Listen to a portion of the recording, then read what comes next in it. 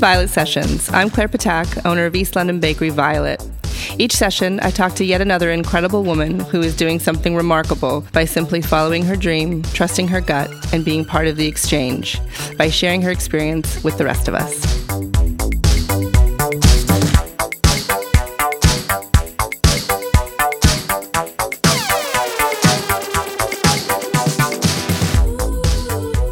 Hi. Hi. Okay, so I'm here today with Anna Jones. Anna Jones is a cook, food writer, and stylist. Her first book, A Modern Way to Eat, has been shortlisted for a James Beard Award. So cool. And getting her started under Jamie Oliver, Anna has really followed her heart and turned her passion into her very successful career. It's really nice to have you here. Oh, thank you. Violet Sessions. Welcome, welcome. Always happy to be at Violet. I know you've been really actually such a staunch supporter from the very beginning. I was thinking about, actually I was like thinking about things I was going to talk to you about today, and I remembered that when you bought your first flat on Broadway Market, that you and Liz basically like mentioned me to Jamie, even though I had like a connection with Jamie already. He basically was like, the girls think that we should do something with your cupcakes. Well, I mean, when you make great cakes, Claire, wow, it's what happens. Thank you. Very nice. But yeah, no, your stall was one of the first few stalls on Broadway Market, wasn't it, when it opened? Yeah. And our flat was, like there was like two, a veg man and you, basically. And so yeah, every Saturday morning, that would kind of be the first thought in my head. I was like, a Violet cake is only about 20 steps away from my front door. I'm really sorry about that. I'm so sorry. Especially because you are you're sort of like, you've really revolutionized the way people think about British food. I wouldn't, I know that's like that's a lot of pressure to tell you that, but I think that your books have such a far reach. And because you're talking about vegetarian food, just as a way of eating, not as being necessarily a vegetarian, but putting vegetables at the forefront. It's kind of amazing because it's so different to the sort of nose-to-tail Fergus Henderson, who we love and is amazing. But that was what everybody was doing just even 10 years ago. Yeah. It was really different. So how do you do that? Well, it's funny you mention that, actually, because that was the kind of climate in which I sort of decided to stop eating meat and I became vegetarian. So all the chefs around me were kind of like, fanning on kind of Fergus Henderson and stuffing trotters and all of that stuff. And at that same moment, lots of offal. And I think if you eat meat, I'm all up for eating all of the meat. But of course.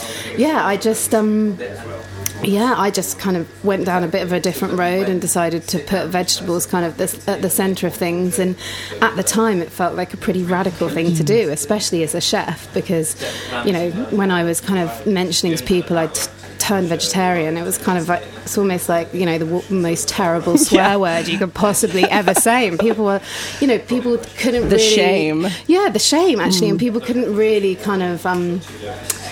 I guess sort of work out how you could be a chef and how you could kind of like not cook meat and fish. And in the last sort of 9 years since I made that decision, obviously the landscape has totally changed, which is amazing because there's loads and loads of people kind of, flying the flag for kind of definitely vibrant eating in lots of different ways. That doesn't just have to be vegetables, but yeah. But it's amazing. And also you're about to go to New York with Melissa Hemsley.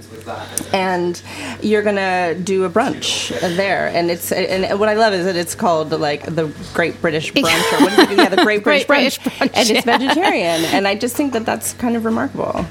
Yeah, it's quite funny actually. I was a bit like, should we call it the Great British Brunch? I'm not sure, but I think it's great. But I think people do like respond well to that. Yeah, and I think it shows how far we've come. I guess that 2 other chefs are really happy to just have vegetables on the menu there, that 50 people have bought tickets in a day to a totally vegetable-led feast, and it's not a thing. People don't think twice about it, and that's an amazing spot to be in. It's so cool. What are you guys going to cook?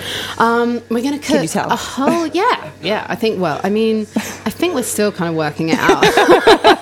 3 very busy ladies, so we're just trying to we're going to cook a few recipes from my latest book, amazing baked cauliflower. We're going to do a few kind of like British classics. We're going to do like a sort of like a kind of riff on sort of baked beans, but we're going to do it in like a shakshuka kind of way with some crumbled feta, some dill, like that kind of thing. So we've got, we've got a few little things up our sleeve. We've got some amazing wine, kombucha. I love that there's kombucha, mocktails, and wine because, of course, Brits love their wine. Yeah. It's like there has to be some alcohol in there.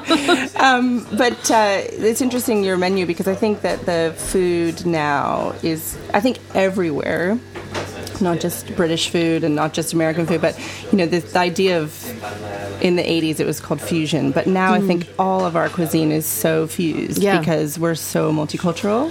Yeah. And everybody, I think a lot of people, they're like, oh yeah, shakshuka. Yeah, totally. I know what that is. Yeah. And it's funny, isn't it? Because a few years ago, fusion was like a thing, and you'd go to like a fusion restaurant, and some people, like Peter Gordon, did it amazingly. And did it with such kind of delicacy and finesse. And then some places it kind of wasn't done quite so well. But now our whole tapestry of food is fusion. And, it is. And the way I cook at home, just like anyone, it's a dal one night, it might be, some Greek kind of situation or a phyllo, like spanakopita thing the next night. It's all pastry. I love savory pastry. Well, you do pretty good pastry here. You do good pastry. Thank you. I think that's so exciting. It's so exciting, and I guess you don't feel like you need to have been trained there or have you feel the sort of ability to borrow from all these different cultures. I think so, and I think the world of food has kind of opened up. I would love to spend 3 months in each of those places, kind of like getting to grips with all the different cultures and learning from the nonnas and all that kind of thing. But few of us have the time to do that, and we're so lucky in London that we can go to an Ethiopian restaurant, that we can go to a Vietnamese restaurant, and that's kind of like really spreading out. It's spread out into our food culture, our books, even the high street chains where you go and eat, you can get a banh mi, I think some people would kind of consider that kind of like dumbing down the classics, but in my mind it's just amazing because it's opening up the world of food to kind of like everyone. I think so too. I totally agree with you. I think the more the better, and when the supermarkets kind of jump on, I think it's great. I mean, and then also it means that those ingredients that you need aren't as hard to seek out because they start to carry them. Sumac, pomegranate molasses. Yeah. We know. Thank you, Auntie Leggy. We know who got that in every supermarket. Yeah, it's just fantastic. Okay, so just to go back a little bit to where you're from. You're obviously British and a Londoner now, but you spent your early days in California, which is my hometown, and I love that about you. That's I feel like that's always like a little connection we have. Yeah, so. Absolutely. I just wish we'd known each other back then. Yeah, when we were 6. Yeah, exactly. That would have been fun. We would have had a lot of fun in the sandbox. So, how has that influenced your career, do you think, or your life, or I think it's influenced my life massively. I think California has a kind of I think it just has a positivity and a kind of this attitude where kind of anything's possible. I think that's true about a lot of America, but I think particularly in California, with the sunshine, with there's kind of just quite a positive vibe there, I think. And I think that's definitely kind of affected how I kind of look at my life. I think in terms of food, it's massively affected things because I grew up those first years surrounded by this, incredible produce. And what it's like walking through the markets in California. Yeah. I've been to markets all over the world. I'm kind of like a market geek, and they're the ones you want to go back to, aren't they? They're the kind of gold standard. So it kind of, I guess, shaped my view of food and ingredients, from those little totters around the market with my little pink shopping trolley when I was tiny. I had a little shopping trolley. I've got to get Francis find one of those. A pitch for you one day. Yeah. But also, I think that thing we were just talking about I think Californian cooks somehow aren't kind of they're not set in their ways like European cooks are. So they're really happy to perhaps use, some sushi ginger in a salad that isn't Japanese, or to, use tamari in something that perhaps, is an Italian thing. There's a great friend of mine, Heidi Swanson, who writes a blog, 101 Cookbooks, and she's always like just knitting in like these kind of like unexpected ingredients. And I think there's kind of a freedom to the cooking in California that does mean, whilst, it's led by produce and freshness, that these like unusual ingredients are kind of weaved in, and there's not this kind of strict kind of doctrine to follow like there is in lots of the European traditions. And so true. I love that. Yeah, it's always been a bit of a kind of, it's the last frontier. It's like this kind of, people went out there and wanted a different life, and I think that goes through, there's obviously like people that have been there, forever, but it's, there's a real feeling that people are, the hippies and the kind of like, wanting a bit of a different kind of lifestyle, that's more relaxed and more easygoing. Yeah, it's true. Absolutely. Freedom is the word, I think. It feels a very free place. Yeah, it is a free place. Oh, I miss it. Okay, so I saw in your Instagram that you were in Margate for your birthday. Oh, yeah. Which is so cool. But I think it's really, that, like, speaking of, beach towns, it's like such a different vibe to a California beach town. Yeah. And, like, how is Margate such a kind of, it's become such a cool place? Yeah. Like, what did you do when you were there? We hung out with loads of our friends, actually. Yeah. Well, I live close to you here in Hackney, and loads and loads of my friends have all moved down to Margate, so it was amazing. We just did like a catch up with a load of different friends, and kind of like hit all the hot spots, all the different cafes that have opened up there. It's kind of, it's a brilliant place, Margate, because it's a mixture of that kind of kitsch seaside town, which we all kind of like, even the most chic amongst us, like a go on a big wheel. Like there's just something so cool. Brilliant. And Dreamland is amazing. It just allows you to be this big kid, which, I, having my little boy Dylan, who's 2, has allowed me to kind of like really reconnect with those, those moments and those days of just like larking around, being stupid and playing, actually, which, you just don't, you kind of don't do as an adult, but it's such a joyous part of life.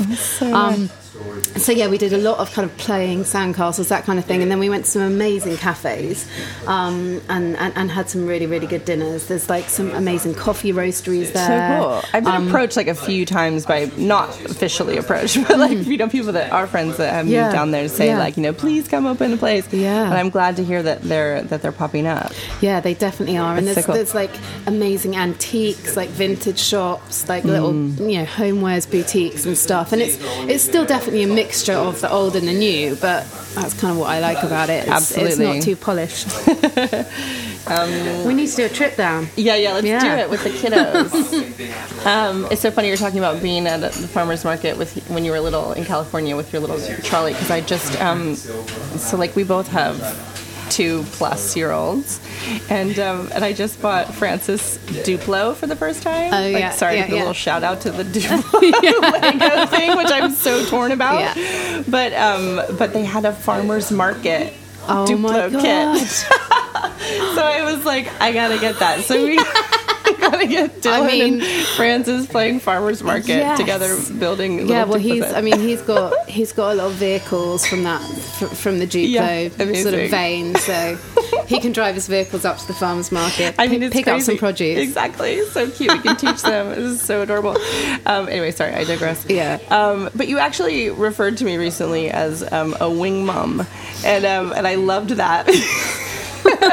Because we've talked a lot about the challenges of having a child and still being a working human being, and just that balance or lack of balance, and like the struggle versus the joy. And I just think that it's time to kind of like talk a little more openly about all of that, because there's the real idea of like doing it all, and like that's really not always what it feels like. No. It definitely doesn't always feel like you're doing it all. Doing it all is, I think, an impossible phrase, isn't it? It is. And I think that's, that's the thing. I think I feel really lucky that I've got, I'm surrounded by a lot of other brilliant parents who, like you, and mums, and also dads who I respect. And and Warren kind over of, here, our sound guy is an amazing dad. Yeah, and kind of just see them doing kind of the same thing. And I think that's the funny thing as well, when you have kids, like, your time to socialise with other adult humans is greatly reduced. So, we don't see each other that much, but I kind of know that, like, really, if, like, the shit hit the fan and I was in, like, a difficult situation, I'd be like, Claire, you know what's going on, help me out, and I feel like it works both ways. Absolutely. Absolutely. But yeah, I think I feel incredibly lucky that I'm freelance and I have, like, a career that I love, and flexibility. But I think with that comes this kind of pressure to kind of, like, do it all. And I think I was actually talking to my mum about it yesterday. I've had a kid a little bit later on, compared to how their generation generation, and actually that means we're at a really different point in our careers. We're kind of at the point in our careers where things are kind of firing, rather than my mum had a kid when it was the very start of her career, and then she could come back to it later. So I think that balance of trying to be the mom you want to be, which for me is kind of like being around a bit for Dylan, being part of his life, and being engaged with him, and allowing him to do the stuff that he loves, and letting him grow as a little person, and trying to be, like, the career kind of woman, it's kind of an impossible balance. And I think I'll be trying to work out how to get that until he's 40. Yeah, but some days you smash it, and and it's amazing, and then some days you go to bed and think, whoa, okay, that was that was a big one. Yeah. And, like, what do you think was, like, the biggest shock of motherhood? I think there were quite a lot of shocks. Like, I love being a mum. I love being pregnant. I kind of love it all. But I really thought, because, I see myself as quite a hippie, I write books about vegetarian food, for God's sake. I just thought I was going to be this earth mother, that I was going to, I was going to just, like, rap Ina May, who is, like, she's, like, a hero lady, but, definitely down One Direction. I thought I was just going to wrap him in a little, wrap around my body, and we were just going to do everything together, like go travelling to Burma, all of this stuff. And I was positive we were not going to have, like, any plastic in the house. He was going to be drinking spirulina smoothies at 4 months, and it's just so not the case, is it? My house has been, like, overtaken by plastic. His favourite meal is pasta, and I think that was Francis's second word after daddy. It was like pasta. Dylan's first word was dad as well, and then probably, I think then it was lion. But yeah, I was like 10 or 12 down the line. But yeah, I think it's just, like, it's a constant reevaluation of your expectations, and that's not kind of like lowering your expectations. It's just like being kind to yourself, I think, and not giving yourself a hard time for these not living up to these ideals that you set before you even had a child in your life, and what would you say, like, was the biggest shock for you? I'm right there with you. I think that the biggest shock was not being able to do everything I was already doing plus have a child. I mean, big shock, like, why is that shocking? I don't know. But you just, as much as anyone tells you, it's going to be different, it's going to be challenging, you're going to be tired, you're like, yeah, I can handle it. Like, I run my own business and blah, blah, blah. Yeah, I'm really capable. I've got this. It's just another small human. How much work can it be? And it's, like, going to be my small human, and they're just going to do whatever I say. Give me a dream. It's hugely a job for two people plus. I can't imagine how much more challenging it would be if I didn't have, a very, very amazing involved dad. You know what I mean? So it's just like I'm able to do more of what I need to do and take the time I need to take the time for work, because work is, it's not like we also in our own businesses can take maternity leave. I mean, that doesn't really exist. You take a little time, but you still have to kind of juggle it all. And you still have to sort of stay on top of the emails and stuff like that. And I think that is what your we're head kind of, is still in it. Yeah. I think the thing you say about the dad's role is enormous as well, because that is, I think, something that perhaps like our generation are carving out a bit. I know there've been amazing, dads who've looked after their kids for years and years and years, but I think it's becoming much more normal, especially with the new kind of like maternity and paternity laws. We're just kind of working out how that works to have two parents who kind of like share the load, and me and my husband John absolutely do that, and massive shout out to him for being the most amazing dad. But it's definitely something that is a conversation that I think is just starting out, and there's some amazing people within the kind of like mom community talking about that and talking to the government and trying to kind of like change the way things are viewed and the way kind of dads are treated if they do want to pull back on their work. Exactly, because I think it's still Damien, when he wanted to take time off at work,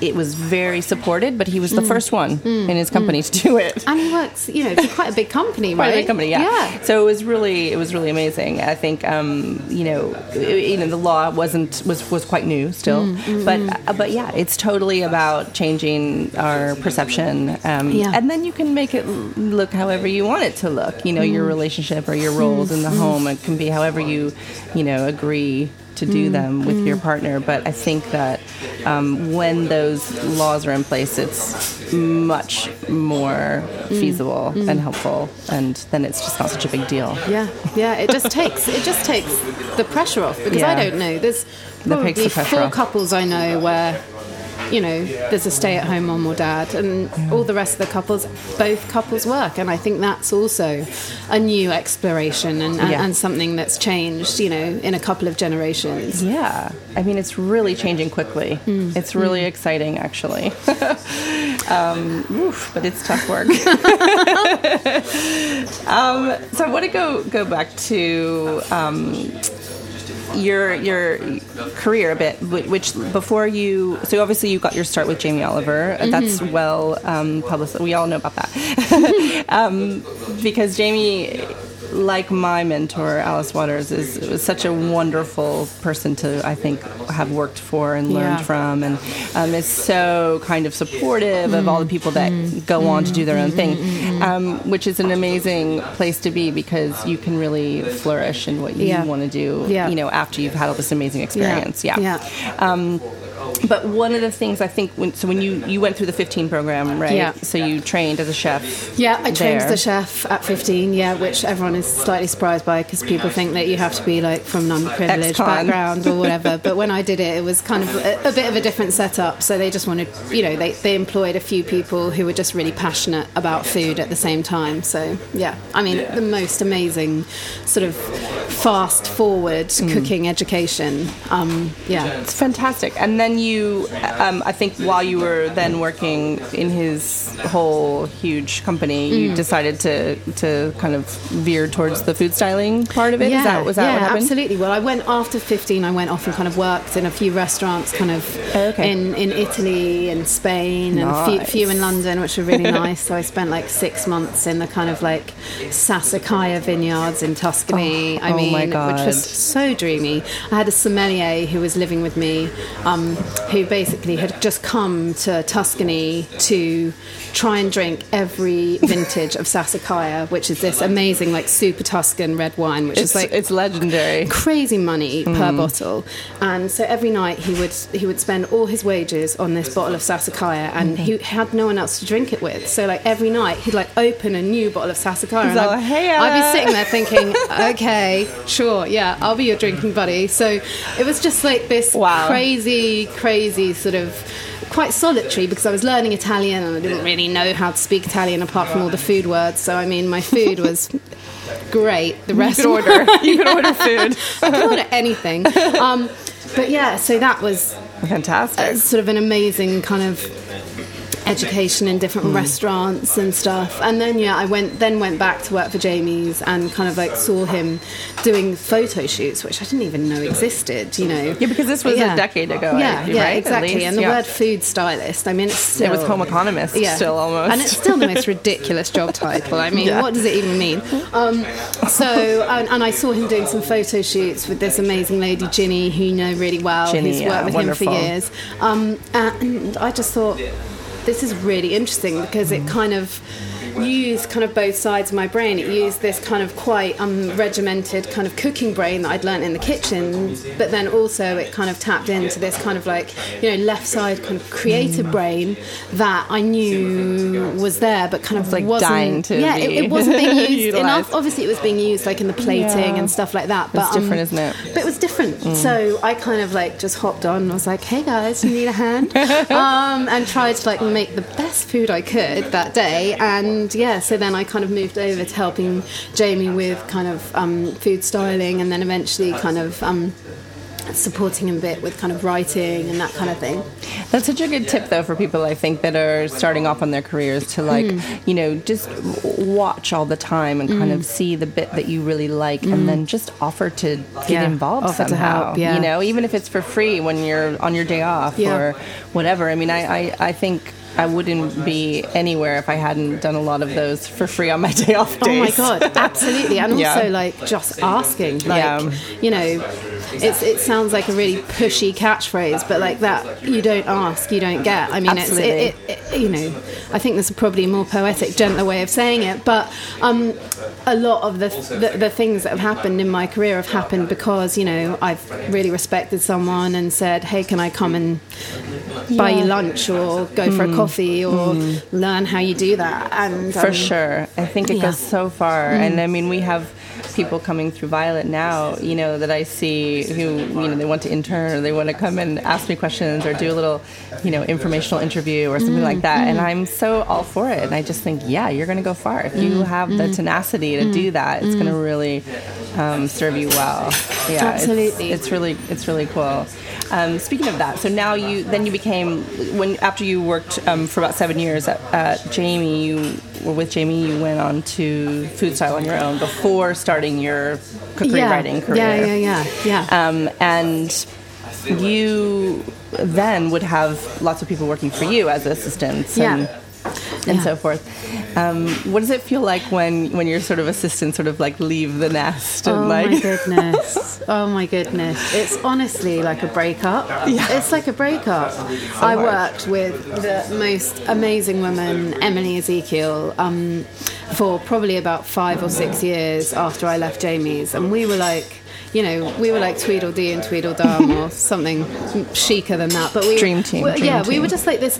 We kind of finished each other's sentences. I spent more time with her than I did with, you know, my now husband, any of my family. And I just don't think enough like credence is given to those work relationships sometimes. They are so crucial and so important and so valued, and we, you know, talk about, you know, how we communicate kind of like with emotional intelligence, like in our relationships at home and with our family, but I don't think we talk about that, you know, at work so much. And actually, you know, that relationship with Emily has kind of taught me how I want to be with all the people that I work with, because first and foremost, we were really, really good friends. We had a very honest, you know, kind of like conversation backwards and forwards. It never felt like, you know, I was in charge. I definitely wasn't in charge. Anyone who knows Emily who's listening to this will know I was never in charge. But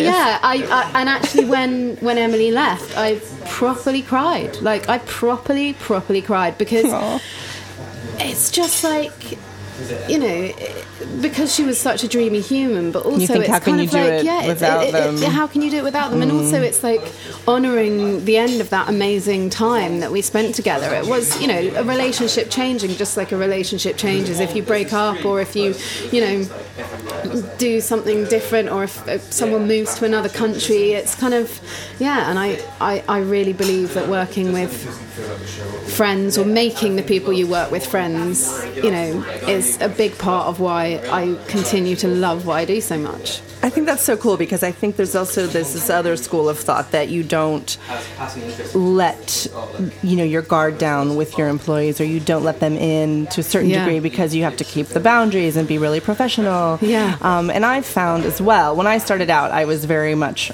sort of that school, thinking, well, you know, we can be friendly, but I think there should be a separation, so that I can still be the boss. And over the years, I've really changed that, because I find now that, you know, we're a team, and I can't do anything without them. And yeah, exactly. Like, the more we kind of have a good rapport, the more fun it is for everyone as well. And you get a much better result. And that's not it's about, really like, you know, finishing work at 6 o'clock and then all going out and smashing back loads of beers. Like, I think it's the opposite. It's like about enjoying, like, making the time that you're at work like a social, you know, not like, you know, a social time, and a time for like conversation and kind of like growth.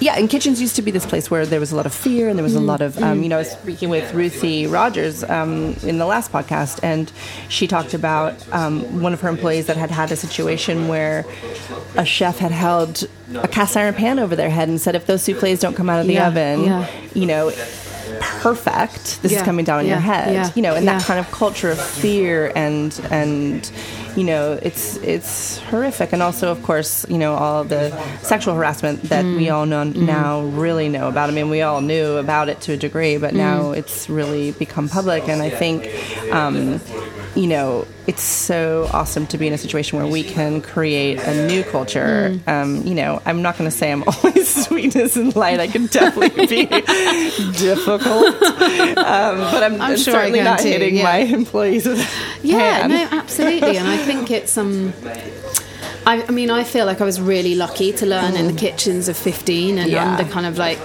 Jamie and all the chefs that comes from the top, work for him, because they were all men, but actually they were some of the biggest feminists I've ever worked with in my whole life, you know, and they had this very kind of like, you know, there was the laddie humour, but there was also like a kindness and a gentleness to how they worked, and I think kind of I've definitely carried that through. But I think that was what set me on this path to look for a different kind of career in food, because as a young chef I heard those stories of people being brandished, you know, with hot, you know, wild steels and things like that for not getting a poached egg to the pass on time. And I just thought, you know what, like, I'm not great with authority. I knew that I was going to last like 4 seconds in those kitchens. I mean, I can never understand why I was supposed to call someone chef. Like, come on, like, you've got a name. Like, I don't get it.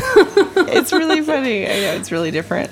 Okay, so I just want to kind of end on asking you, well, I was sort of curious if you could tell me. I gave you a little bit of homework. I don't know if you had a chance because you're ultra busy, but it's just to kind of describe. I think I thought it'd be good to talk a little bit more about your food, and like what I just was curious, like if you could tell me if you can sort of choose a couple of dishes that really define.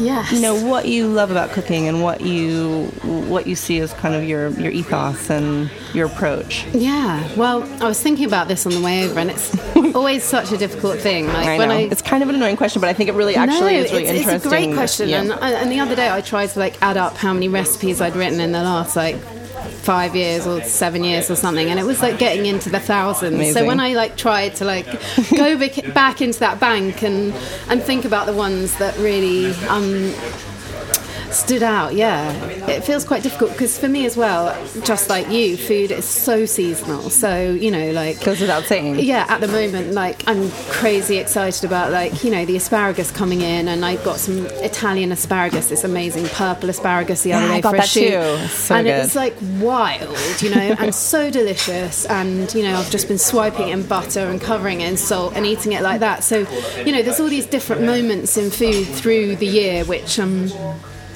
kind of like punctuate time for me. And I think we were talking about earlier about like entertaining and marking the year and birthdays and anniversaries and having parties, and both of us were saying we wish we got round to that a bit more. But for me, the year, those big moments of the year are kind of marked in food. They're the elderflowers, they're the blood oranges at Christmas. So yeah, I guess it's difficult to kind of like pull things out from that. But I think one of the things that kind of I guess people have responded quite well to from my cooking is things that are really quick and easy, and I think that's actually become to kind of like define my cooking a bit, because I'm a home cook. I'm not a restaurant chef anymore. I do soft clubs and stuff, but cooking for any more than 40 people, quite honestly, scares the living daylights out of me these days. So there's one dish which I think has been the most cooked from all of my books that people say they make on repeat, and it's this it's this South Indian dal basically with mustard seeds, with curry leaves if you can get your hands on them. I roast some either sweet potatoes or kind of regular potatoes to go on top, so you've kind of got a textural thing going on, and then I make this really quick chutney. You can freshly grate coconut, but I mean, who actually does that on a Wednesday night? So it's made out of kind of desiccated coconut that's kind of soaked, and so it's kind of gets this lovely kind of succulent texture, and then you mix that with some mustard seeds with kind of lemon zest. And I think that's one of the things that really when I started cooking without meat became really important, that layering flavour and texture. And so you're not getting the kind of umami flavours you might be getting from meat, or the kind of texture you might be getting from the crust of some crispy skinned fish or something. So you kind of have to build it in a different way, and I think that dal for me is one of the things that does that. It sounds so delicious and so nourishing as well. Just like I'm thinking, Frances is going to love that. I can make that for her. Well, I think that's it. And I think lots of the food that I make generally, as I said earlier, my son is kind of obsessed with pasta, so I'm not going to say everything I make he eats. That's definitely not the case. But yeah, I think food should be about ease. It should be about approachability. It should be about those joyous moments within cooking, whether it's zesting a lemon and it's spritzing up in your face, or whether it's a handful of different dual coloured tomatoes, or whether it's cutting into a kind of candy cane beetroot.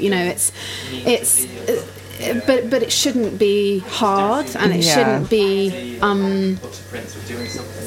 and I think that's something I've really taken from my time with Jamie, actually, like understanding that the ease and the I think he has a lack of ego in the food that he makes. He wants to make it easy for that person to get that food on the table for their family, and I think that's something that I've really, really kind of taken on in my cooking. And I think that my second favourite, or my second most kind of popular recipe, which I never thought would be the one that people loved, was this one-pan pasta. And I mean, the Italians would literally like come and like whack me over the head with a pan for doing it. But back to the chef, the scary chefs. Yeah, the scary chefs. But I actually realised that it is an old Pulian recipe when I looked into it. And it's, you put the pasta, tomatoes, kale, the dry lemon pasta. Zest, dry pasta in a pan, is so fascinating to me. Cover it with like 1.5 litres of water, and then the whole thing boils up in one, and it makes this kind of silky sauce, because in one pot. Yeah, in one pot, because the pasta releases this kind of starchy water that mixes with the lemon. Yeah, because I'm always adding the pasta water back to the sauce. Exactly. And, so, and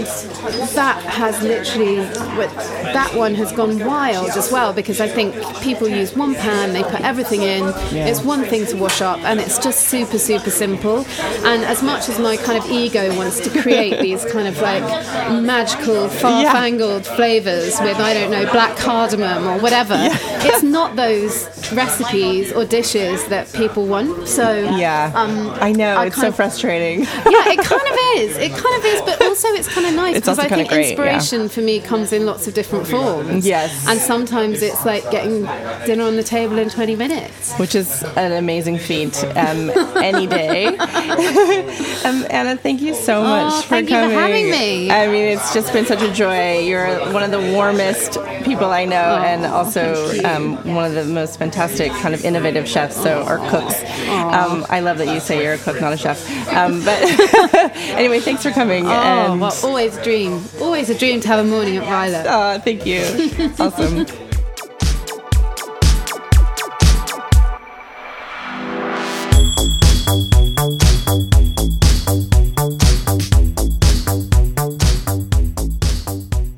That was Anna Jones, cook, stylist, columnist, and author. Check out her beautiful and delicious recipes on annajones.co.uk every Saturday in The Guardian, or from one of her 3 wonderful books. Thanks for listening, and don't forget to subscribe to Violet Sessions wherever you listen to podcasts. Bye.